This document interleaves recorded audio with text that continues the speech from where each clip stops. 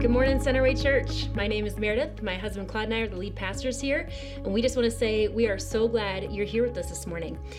We know that there are many of you that already watch us online, but this is our first live experience. We tested this out last week with our lead team and had a great time, and so we're really excited to bring this to you today. More on that in a moment.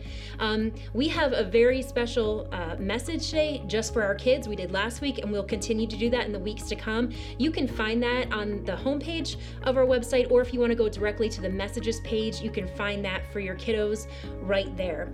I'm going to talk through some logistical things. I'll just try to get through this quickly.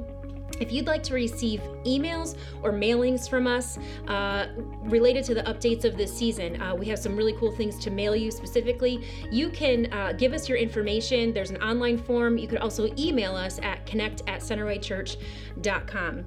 As always, we have a lot of resources available to you throughout the week. There's our Monday, Wednesday, Friday devotionals. You can give online. There are wallpapers of the application question to download. You can follow our Spotify series playlist and hear all the music that we're doing throughout the series. You can engage on social media, and we have some new resources to roll out this week that we're really excited about. Probably the easiest way to get to all that is just the homepage of our website, and it'll direct you. You can also go directly to the messages pages for a majority of those as well. I'm going to talk through really quickly what to expect today. When I'm done talking here in a moment, Eric's going to be reading our scripture, our text for today. Then Claude will be communicating from the Bible, and then we'll wrap up with a worship response as usual. So we're excited about that. If you are watching live today, here are some things to note. If you're watching us at a later time, sorry, you'll just have to bear with me for a moment. But being that this is our first experience, I want you to know there are some helpful tabs. There are ways to connect to previous messages, there's ways to give, connect to next steps, and there's also what they call on their site a communication card, or what we would typically call an info card, and that's another way that you can give us your information if you would like. While we are on live, you can chat on the feed, which is pretty neat. If that happens to get distracting to you, you can click over to the Bible feed, and you can follow along with the Bible, the scriptures that we're talking about today or talking through today. And also you can send us a private message to one of our hosts that's hosting today for any prayer requests that you might have or any questions. So we're really excited about that. We're going to get started here in just a minute. That was pretty quick and painless, hopefully. But just to wrap up, we want to remind you, church, that we're not doing church here. We're called to be the church. And so that's something that you can do right in that sphere of influence in which God has placed you. And so we want to encourage you to continue to be farsighted. That's the title of our series if you're new here. Be farsighted. And God is at work in unique ways in this season, and we're excited to be part of that. We continue to pray for you as a team, and that God would just give you creative ways to be the church while we're apart. And so we remain excited about this season. We still believe we get to do this, and in this case, we just get to do this online. So Eric is going to read the scripture for us now. Good morning. My name is Eric. I'm part of the team here at Centerway, and I'm coming from beautiful Victor, New York. The scripture this morning is found in Hebrews chapter 12, verses 4 through 11. In your struggle against sin, you have not yet resisted to the point of shedding your blood. And have you forgotten the exhortation that addresses you as sons? My son, do not regard lightly the discipline of the Lord, nor be weary when reproved by him. For the Lord disciplines the one he loves and chastises every son whom he receives. It is for discipline that you have to endure. God is treating you as sons. For what son is there whom his father does not discipline? If you are left without discipline, in which all have participated, then you are illegitimate children and not sons. Besides this, we have had earthly fathers who disciplined us, and we respected them. Shall we not much more be subject to the Father of spirits and live? For they disciplined us for a short time, as it seemed best to them, but he disciplines us for our good, that we may share his holiness. For the moment, all discipline seems painful rather than pleasant, but later it yields the peaceful fruit of righteousness to those who have been trained by it.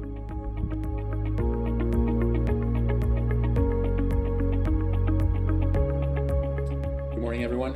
Thank you, Eric. And just want to introduce myself. My name is Claude. I'm the lead pastor here at Centerway, me and my wife, Meredith. And we're wrapping up series called Farsighted. And this morning's message is entitled Perspective. So, Farsighted Perspective. Growing up, I was not a rebellious kid, or at least I wouldn't consider myself a rebellious kid. Maybe there are those in my life that thought otherwise. But one time in particular, I remember I was on a camp out, which I did from time to time. There was an organization similar to Boy Scouts, but slightly different. And we were on a camp out, and there was a leader that was in charge, and he was kind of an aggressive person. I think he meant well, but he liked to have kids kind of be the brunt of his joke. And I remember one time in particular, he said, "Hey, Claude, try this." And he handed me a bowl of food that had been cooked over the fire, and he said, "Take a bite." And he was looking around at everyone, and everyone's looking at me, and I'm thinking, I'm not going to eat that. You know that moment where it seems like the entire world is staring at you, and you're like, hang on, I'm not going to be the brunt of this joke. And so I was like, I'm not eating that. And he goes, "Oh, yes, you are. I told you to eat it." And I was like, what's going on right now? And so he kind of powers up, and he's like, "I told you to do something, now eat it." And he hands me the bowl. And I'm thinking in my mind, I'm not going to be the brunt of his joke. I don't know if this is poison. Like, your mind just starts going everywhere, especially as a young kid. And so I'm looking at this bowl, and I'm looking around at the faces of everyone else. And I said, with all due respect, I am not eating what's in that bowl. And so he looks at me and goes, "You need to respect your elders." I was like, what? Respect my elders? What are we, like Little House on the Prairie right now? What are you talking about? Like, no one speaks that way. And so I'm looking at him, and I feel this tension of like, is he going to like tell my dad I disobeyed? Is this going to be like a thing? And so I kind of have all this stress inside me kind of bubbling up. And at the end of the day, in that moment, I'm just like, I don't trust this guy. There's no way I'm going to eat that. And I said, "Listen, you can get me in trouble. I don't know what the consequences will be, but there's no way I'm eating that." And so he looks around at everybody else, and he goes, "This right here is what it looks like to be a rebellious kid." I was like, wow, this is a healthy environment. I want to invite friends here. Thanks, buddy. And I didn't care, quite honestly. I was a little bit embarrassed, but I thought, I'm not eating that. Later on, I find out that, in fact, it was carp that they had caught in the river the day before, and he cooked up, and he thought it would be funny to make someone eat. I'm glad I didn't eat it. I know here in some countries it's a delicacy, but yay for them. I'm not eating any stinking carp unless things get really bad around here really soon. I say that story this morning to ask you a question. Why do we rebel? Why do we rebel? What is it really at our core that causes us to rebel in moments that we would otherwise maybe not? I think the answer is rather simple and yet profound because of the far-reaching implications of that answer. More often than not, we obey a directive because of positional authority, right? Someone's in charge and we do what it is they tell us. But as humans, we know that authority and our willingness to submit to it has limitations, right? We'll only submit to authority to a certain point. We either know this because of our unwillingness to listen or submit to someone that has a position of authority over us, or because we ourselves have attempted at some point to impose authority on someone else only to discover that the result was rebellion. They decided not to listen to our directive. So why do we rebel? I want to submit to you that it's because we lack relationship. We rebel because we lack relationship. It's simple and yet profound. Do we trust the person giving the directive? That's the root of the issue this morning. In the same vein, as people rebel from our directives, it's revealing the shallowness of our relationship. That's sobering, right? To think that people are maybe not listening to us because our position of authority doesn't carry maybe enough consequences, or they're willing to walk in those consequences, and at the end of the day, our relationship is just too shallow to cause them to trust us in that moment. You see, what stops us from rebelling with positional authority is fear of the consequences that will come. What stops us from rebelling with relational authority is that we trust the other person and their perspective. That's why we don't rebel. There's a leadership lesson here, because we award trust to others based on believing that they are for us and not against us. At the end of the day, do we believe this person is for us and not against us? If so, we trust. If not, we consider rebel. So, if coworkers, a spouse, a friend, or a child rebels from our directive, it's revealing the depth of our relationship. Submission is an outflow of being loved. Think about that for a second. Submission sometimes has negative connotations in our society, but submission, the willingness to submit to another person and their directive, is an outflow of being loved. Listen, people's willingness to trust you is in direct correlation to how much they know you love them. It's simple and yet profound, like I said. As much as this is applicable in our day-to-day, it also reveals how it is that we interact with God, especially in difficult circumstances. In the pain and discomfort, do we know He loves us? Do we understand that He's for us and not against us? At the core of who we are, do we trust that? Or do we rebel and look for comfort in lesser things? The original readers of Hebrews were being persecuted and mistreated as Jewish converts to Christianity. So, in a very real way, they were confronted with the decision to either trust or rebel. Well, they returned to the comfort of their known and kind of proven comfortable lives. Verse 4, where we pick up this morning, says this: "In your struggle against sin, you have not yet resisted to the point of shedding your blood." Struggle. In your struggle against sin. And in the pericope prior, the section of thought that we unpacked last week, it kind of equates the idea of sin as something that clings to you, as like heavy-weighted clothing. And now the author shifts the description a little bit to describe it as something that is a struggle. And what's interesting is this word struggle in the Greek is used to explain actually a wrestling match against an opponent. So now all of a sudden we have this imagery of sin actually being something that we wrestle with, that we struggle with. It's an opponent.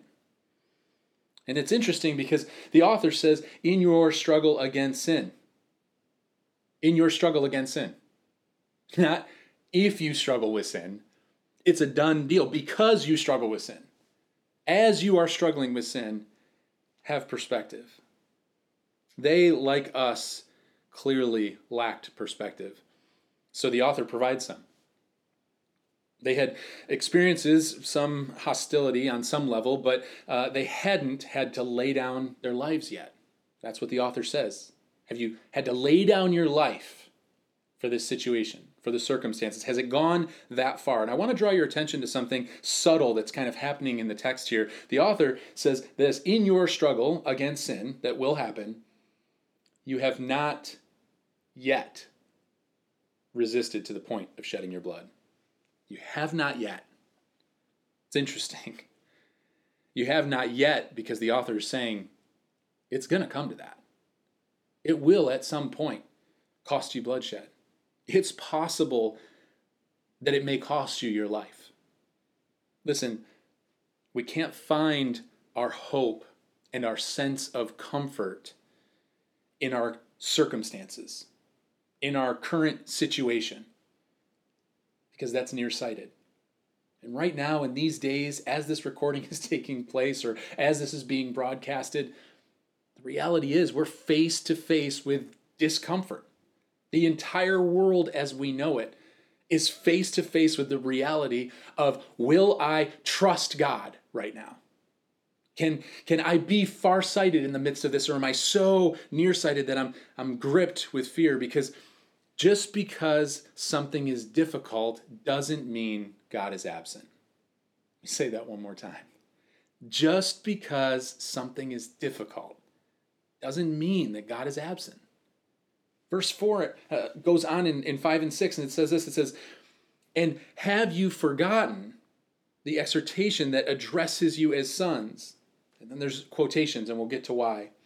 It says, "My son, do not regard lightly the discipline of the Lord, nor be weary when reproved by him, for the Lord disciplines the one he loves, and chastises every son whom he receives. The verse starts with forgotten. Have you forgotten? The reason why it says have you forgotten is because these are Jewish converts. So remember the context here.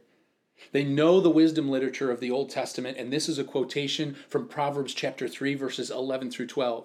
So now this passage in context, just so we can kind of understand, is Solomon warning his son to not make light of the Lord's discipline because it's actually a sign of sonship. In fact, the language used here indicates that we ought to rejoice in the Lord's discipline. Now, in our modern context, with our modern ears, as we hear this, it sounds counterintuitive to say the least. Why would we rejoice in discipline? Oh, you're disciplining me? Yay! That's so fun. Thank you, Jesus. Spank me again. Like, if we're thinking in that context, it's a huge miss.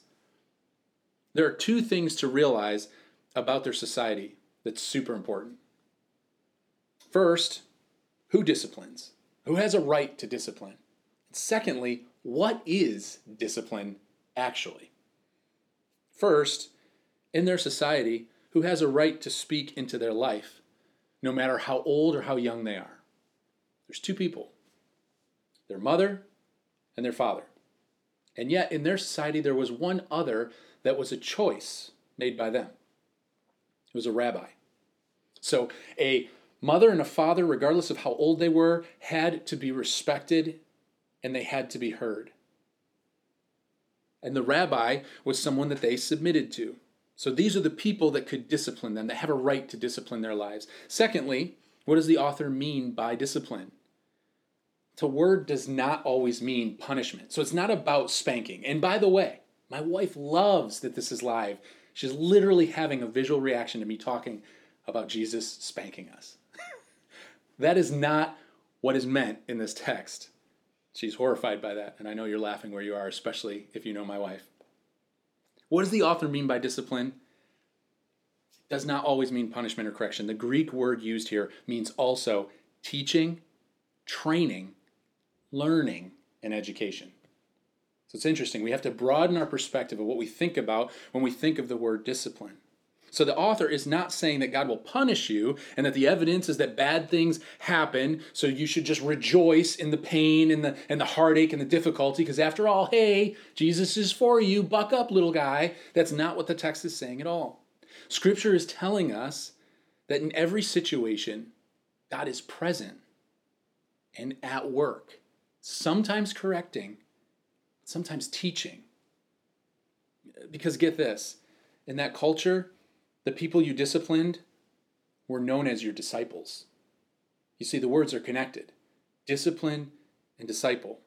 So God loves us enough to disciple us as we learn to follow Jesus. It's a different perspective, right? So in the difficulty, you can rebel against God and show the shallowness of your relationship, or you can humble yourself and trust that He loves you. And although you don't understand how this works out or why it's all happening, you know that He is active in redeeming it. He's redeeming your situation for His glory and your joy. It gets better than that, though. It goes on in verses 7 through 9. It says, it's for discipline that you have to endure. God is treating you as sons. For what son is there whom his father does not discipline? If you are left without discipline, in which all have participated, then you are illegitimate children and not sons. Besides this, we have earthly fathers who disciplined us and we respected them. Shall we not much more be subject to the Father of spirits and live? You might wonder why in verse 8 it says that if you're without discipline, then you are illegitimate children and not sons. Is the author a little bit confused? Why not write, if you are not disciplined, then you are illegitimate children and not children? Like, why the focus on sons? Is it because the author is sexist? No. In fact, the idea of sonship is being awarded to all believers. You see, in that culture, not just sons, but legitimate sons could be heirs to the father's fortune and belongings, with full authoritative rights of the father over the entire household. So in a then sexist society, the author is actually elevating female believers and saying, listen, you are being elevated to sonship.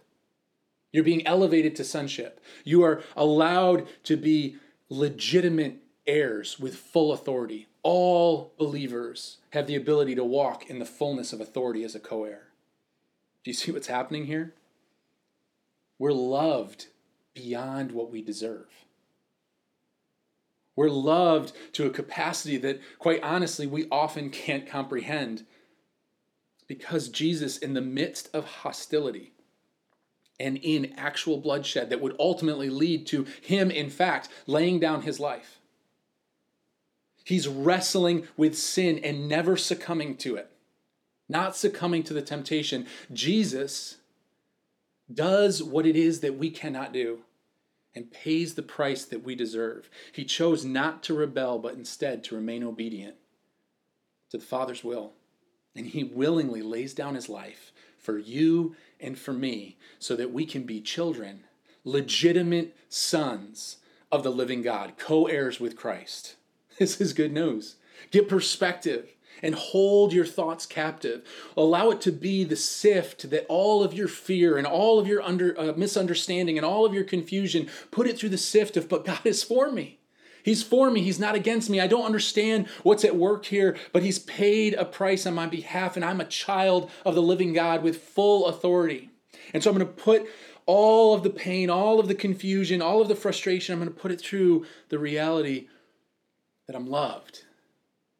I'm going to trust.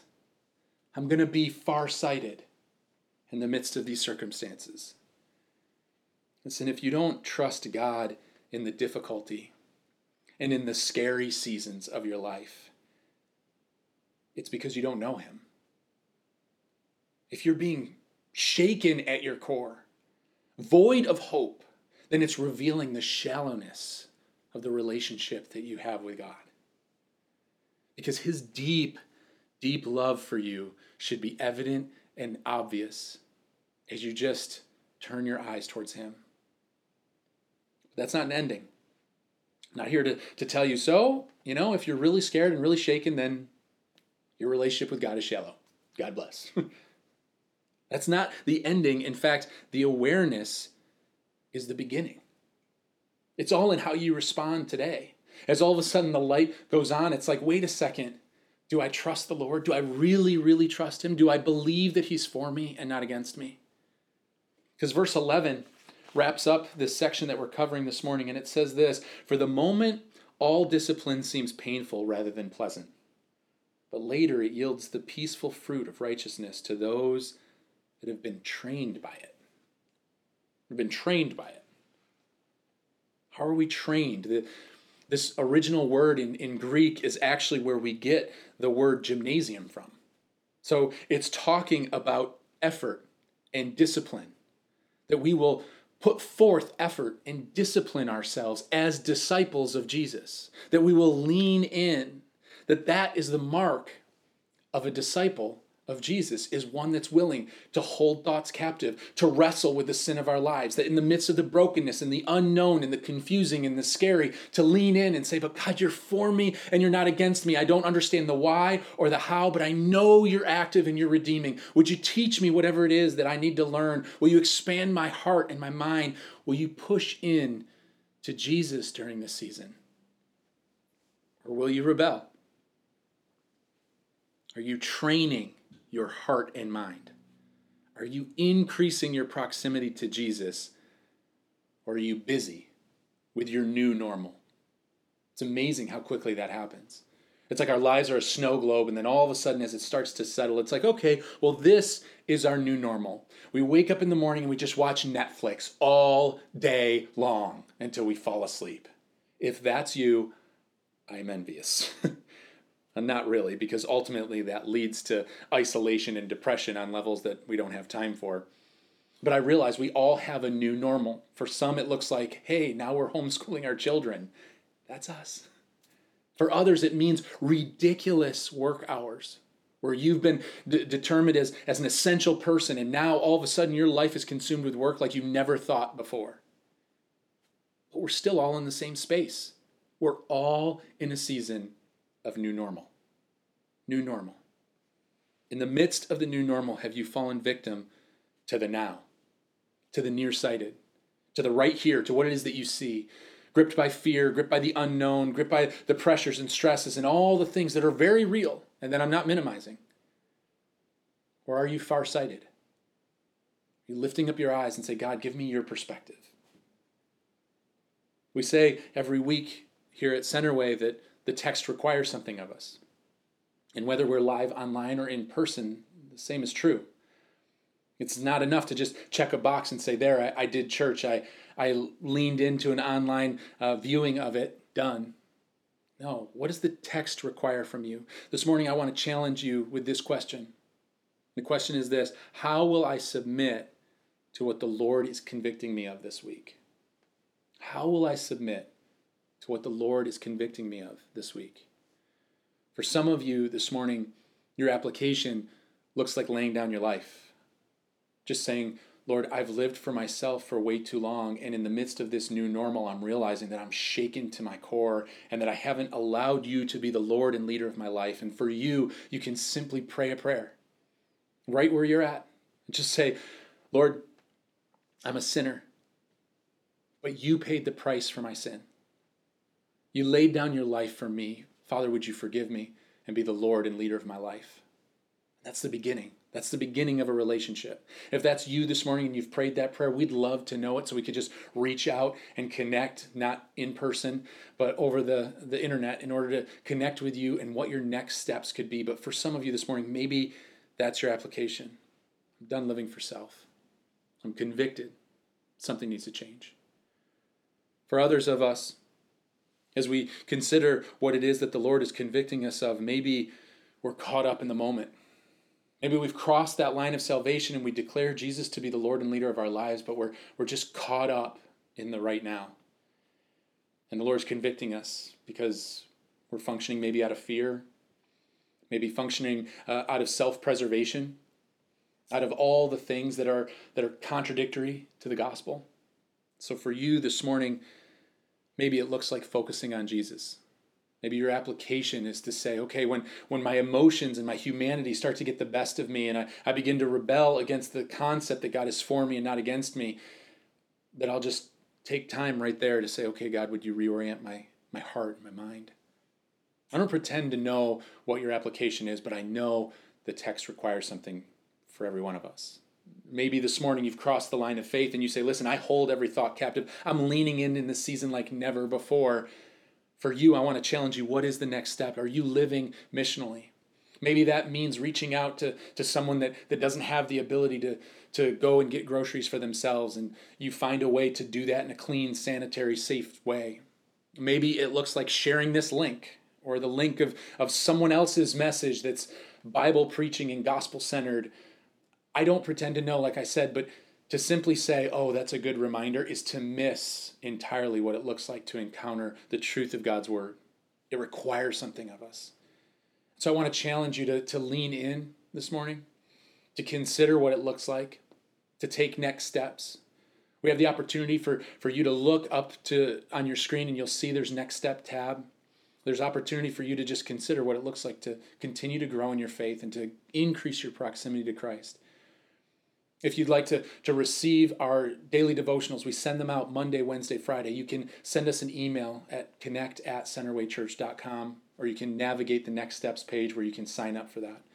You'll see a lot of options there. But right now, I'd like to close us in prayer. And before I do, I just want to give you a heads up that following me, there's going to be someone walking you through how it is that we can respond through worship this morning in the quietness of your own home and in your own space. And so just bear with us, and I'll wrap up in prayer, and then you'll hear from them in a moment. Let's pray together. Heavenly Father, we're so grateful that we can declare with confidence that you are for us and not against us, that we have the opportunity and potential to be sons and co-heirs with Jesus Christ, Lord, that we have the full authority of you, and your grace and your mercy is evident in and through our lives. And so we submit to that. We pray that you would give us a hope and a joy in the midst of this season, that we would be an outflow of your grace and mercy to those in desperate need of it, whether it be in some online way through texting, social media, or even a phone call. Father, would we be your hands and feet, Lord? Would you inspire us with God ideas that we could live on mission with you? We thank you for your presence. We thank you for who you are and what it is that you're doing, because we know you're actively redeeming across this world right now, even as we speak. In your name we pray. Amen. Just wrapped up the Farsighted series. We're about to launch another series next week. You're not going to want to miss it, and stay tuned because you're about to hear from somebody concerning worship response. God bless you. See you next week. Thanks, Claude. In the coming weeks, we want to provide opportunity to worship together, but for today, we want to encourage you to head over to the Spotify playlist and sing along there. If you're new to Centerway, this is what we do. We hear the word and then we respond through song, and that allows the songs that we sing to truly be a worshipful response to the word that we just heard. In fact, the music team works closely with the preaching teaching team. They provide us with the text and application questions for an entire series, and then that allows us to choose songs that literally give voice to the things you just heard. This week's application question is, how will I submit to what the Lord is convicting me of this week? And so sort of the why behind the set this week is that we want to lead off with, Lord, I need you, knowing that it's important to acknowledge God's great love for us, but also our deep need for him. And then we move on to remembrance, which this song is so important in a time like this to say, okay, God, I'm going to put the promises that you have for me and the sacrifice that you made for me ahead of the lies that I might start to believe in a time where I'm being corrected or convicted. And so we love that song for that reason. And then we close with Good Father. And none of us have had a perfect earthly example of what discipline looks like, but these songs, and this song in particular, allows us to sort of retrain our brain and our heart to know what a good and perfect Father looks like, and to know that God, in his goodness, is perfect in all of his ways towards us. And that gives us confidence that we are deeply, deeply loved, and allows us to better submit to what he's convicting us of and what he's teaching us. And so would you just take a few moments now to go over, to sing along, to worship right where you're at, and to worship in the days to come to these songs? We think it's going to be great, and we're going to go do that right now as well. Can't wait to see you next week.